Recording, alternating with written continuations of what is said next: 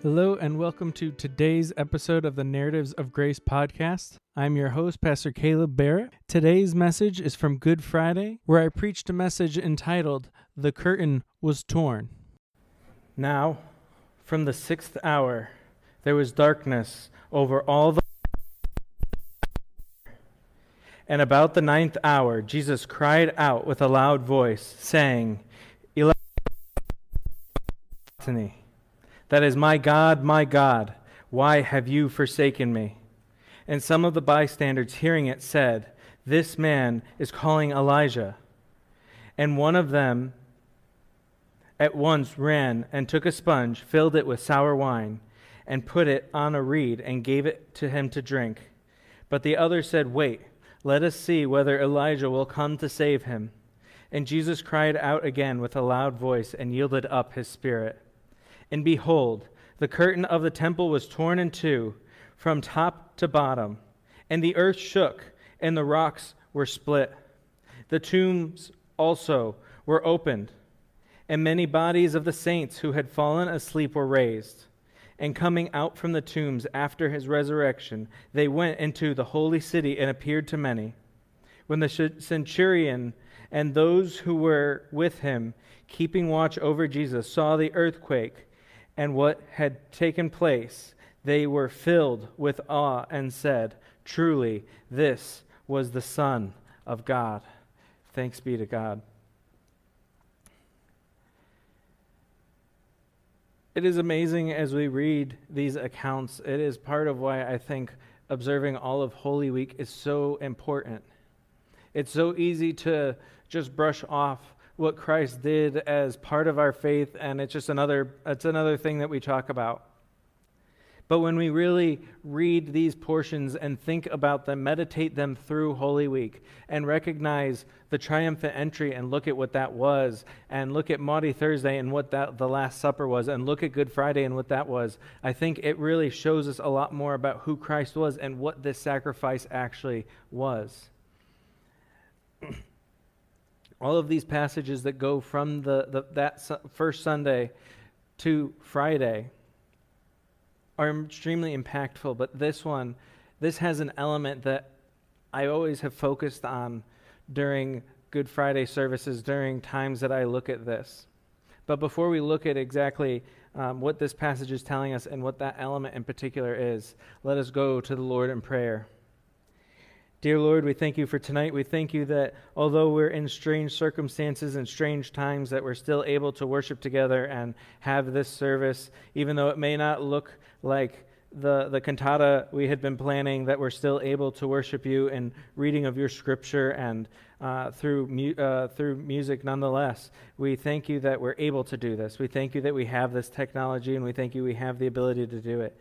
We just ask that in this time, as we have been worshiping your name in these different ways, that these words that I will be speaking will be done to glorify you, that your truth is heard above mine, that I am able to show your truth to all of those who hear.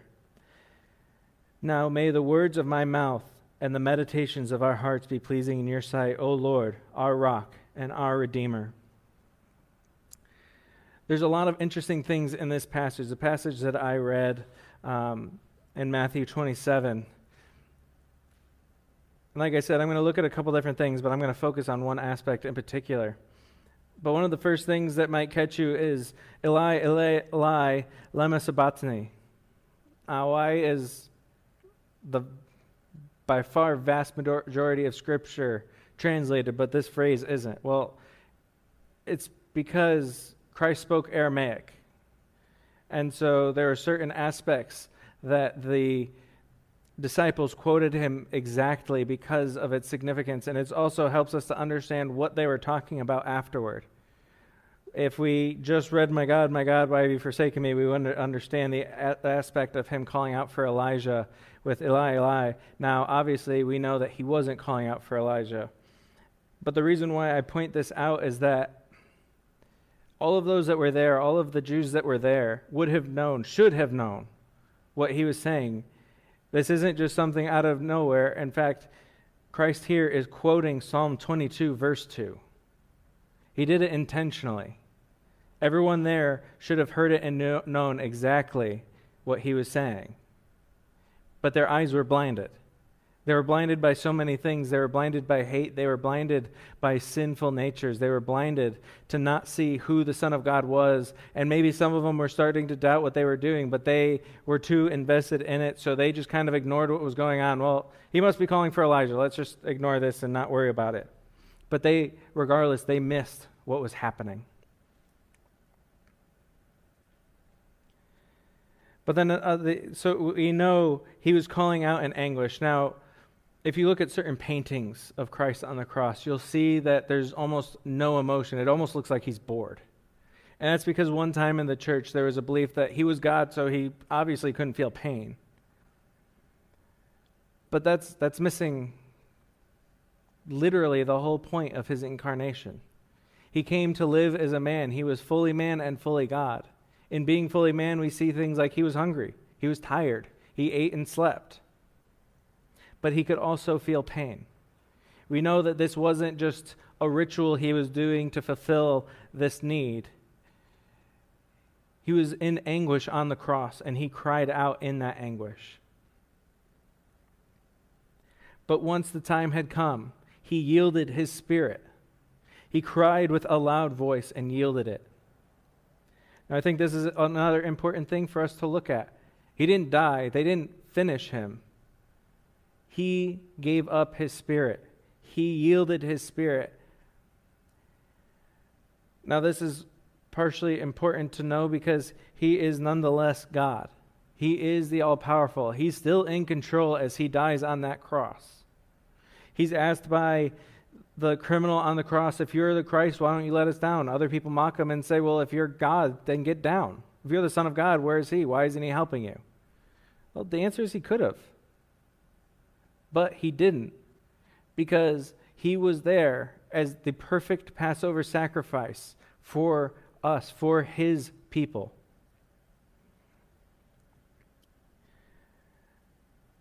But when we talk about God, I think we miss how lower we are than God. I was talking to someone today, and he said that when we look at man, we're down here, and God is all the way up here. But often in our culture, we kind of want to bring it in. Now, we were talking about sin and holiness in that aspect, but it's also in power. We think God has a little bit more power than us, but no. He's not just more powerful. He is the most powerful. I've heard it described in books and elsewhere. God's power, if we think about the power of a volcano, the power of a tsunami, the power of a hurricane, God's power makes those look like nothing. So when he died, some of that power was let out. The earth shook. We see places that say that all nature worships God. At the moment of his death, the earth cried out in anguish. There were earthquakes. Rocks cracked. They broke. The dead were raised. And they went in to be seen. But then the one aspect that I'm focusing on is that the curtain was torn.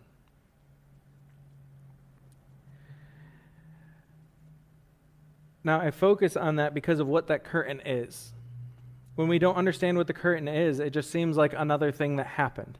It seemed like with all of the commotion, with all of the shifting rocks and earthquakes, that it just broke. But that's not what happened. To understand what really happened, we need to look at the Old Testament. We need to understand what that curtain truly was.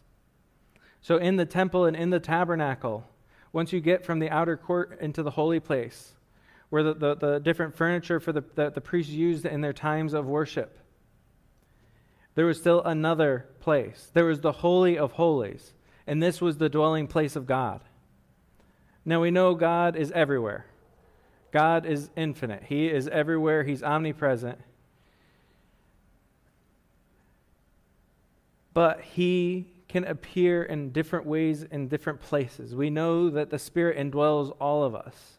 It's a different indwelling. He is, again, everywhere, but he indwells us in a special way. In the same way, his presence was made known in that space in a different way. And in fact, the piece of furniture in there was the Ark of the Covenant. It had to be made in a certain way. It contained very specific things.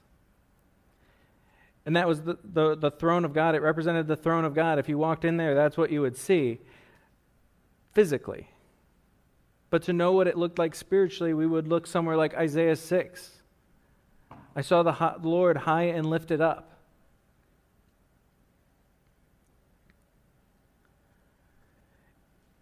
And in that room, only one priest once a year was allowed to go.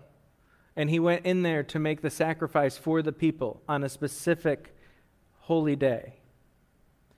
And it said that a rope was tied around his ankle and there would be bells on his shoes. So as he walked in, they would know if he was struck dead. And that was because they didn't know the person's heart. They assumed that he was good because he's a priest, but only God knows. So if he was struck dead, they would be able to pull him out. But that curtain wasn't to protect God from sin. It was to protect us from his holiness. It was a representation of that separation between sinful man and pure God. But it wasn't just a representation. It did protect us from the presence of God. And I say us, obviously I wasn't there. But it protected fallen man from his presence. Now, we want to be in the presence of God, but in that time you had to make all sorts of sacrifices to get that close. But on Good Friday, we remember the one true sacrifice, that Christ, the Lamb who was slain, he was slain for us. We see this foreshadowed all throughout the Old Testament, even from the time of Abraham. And in this sacrifice, in this perfect moment, the curtain was torn. That divide was destroyed. Now, we could never do that ourselves. Now, there's a evangelistic tool that's used called the bridge, and it's basically you draw God's over here, we're over here, but there's this divide in between, but Christ is that bridge. Well, that moment is when Christ became that bridge. That division that was shown by the curtain was torn. It didn't just, again, break. It was torn from top to bottom. It was as if the hands of God reached down, grabbed it, and tore it. And he tore it to show, if you have faith in my Son, that divide is gone. You can come before me. You don't need to make these sacrifices anymore. You don't need the priest to go before you to make these acts of worship for you. You can now come before me and worship. We see these promises all throughout the Gospels as well. We know this is going to happen through Christ's messages. We see this with the woman at the well. There will come a time when you'll worship God anywhere, that it won't have to be at the temple. And we know that this is that moment, that time has come, that we are able to worship God. Now that's completed later. But this is the moment. This is the moment where he cried out, "It is finished." It's not just that he was finished. It's not, the world may say he is finished. He died. No, he said it is finished. That his job was completed.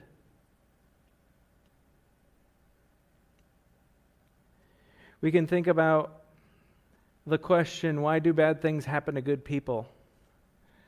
But I remember R.C. Sproul's response to that question, which is, there's only one time it happened, and he did it willingly.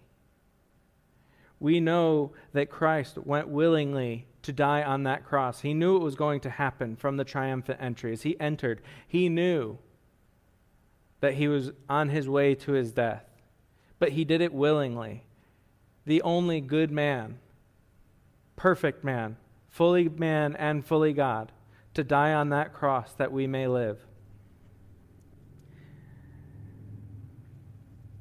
Now, in seeing this reaction and seeing everything that happened, the centurion and all of those around had nothing but to say then, this truly was the Son of God.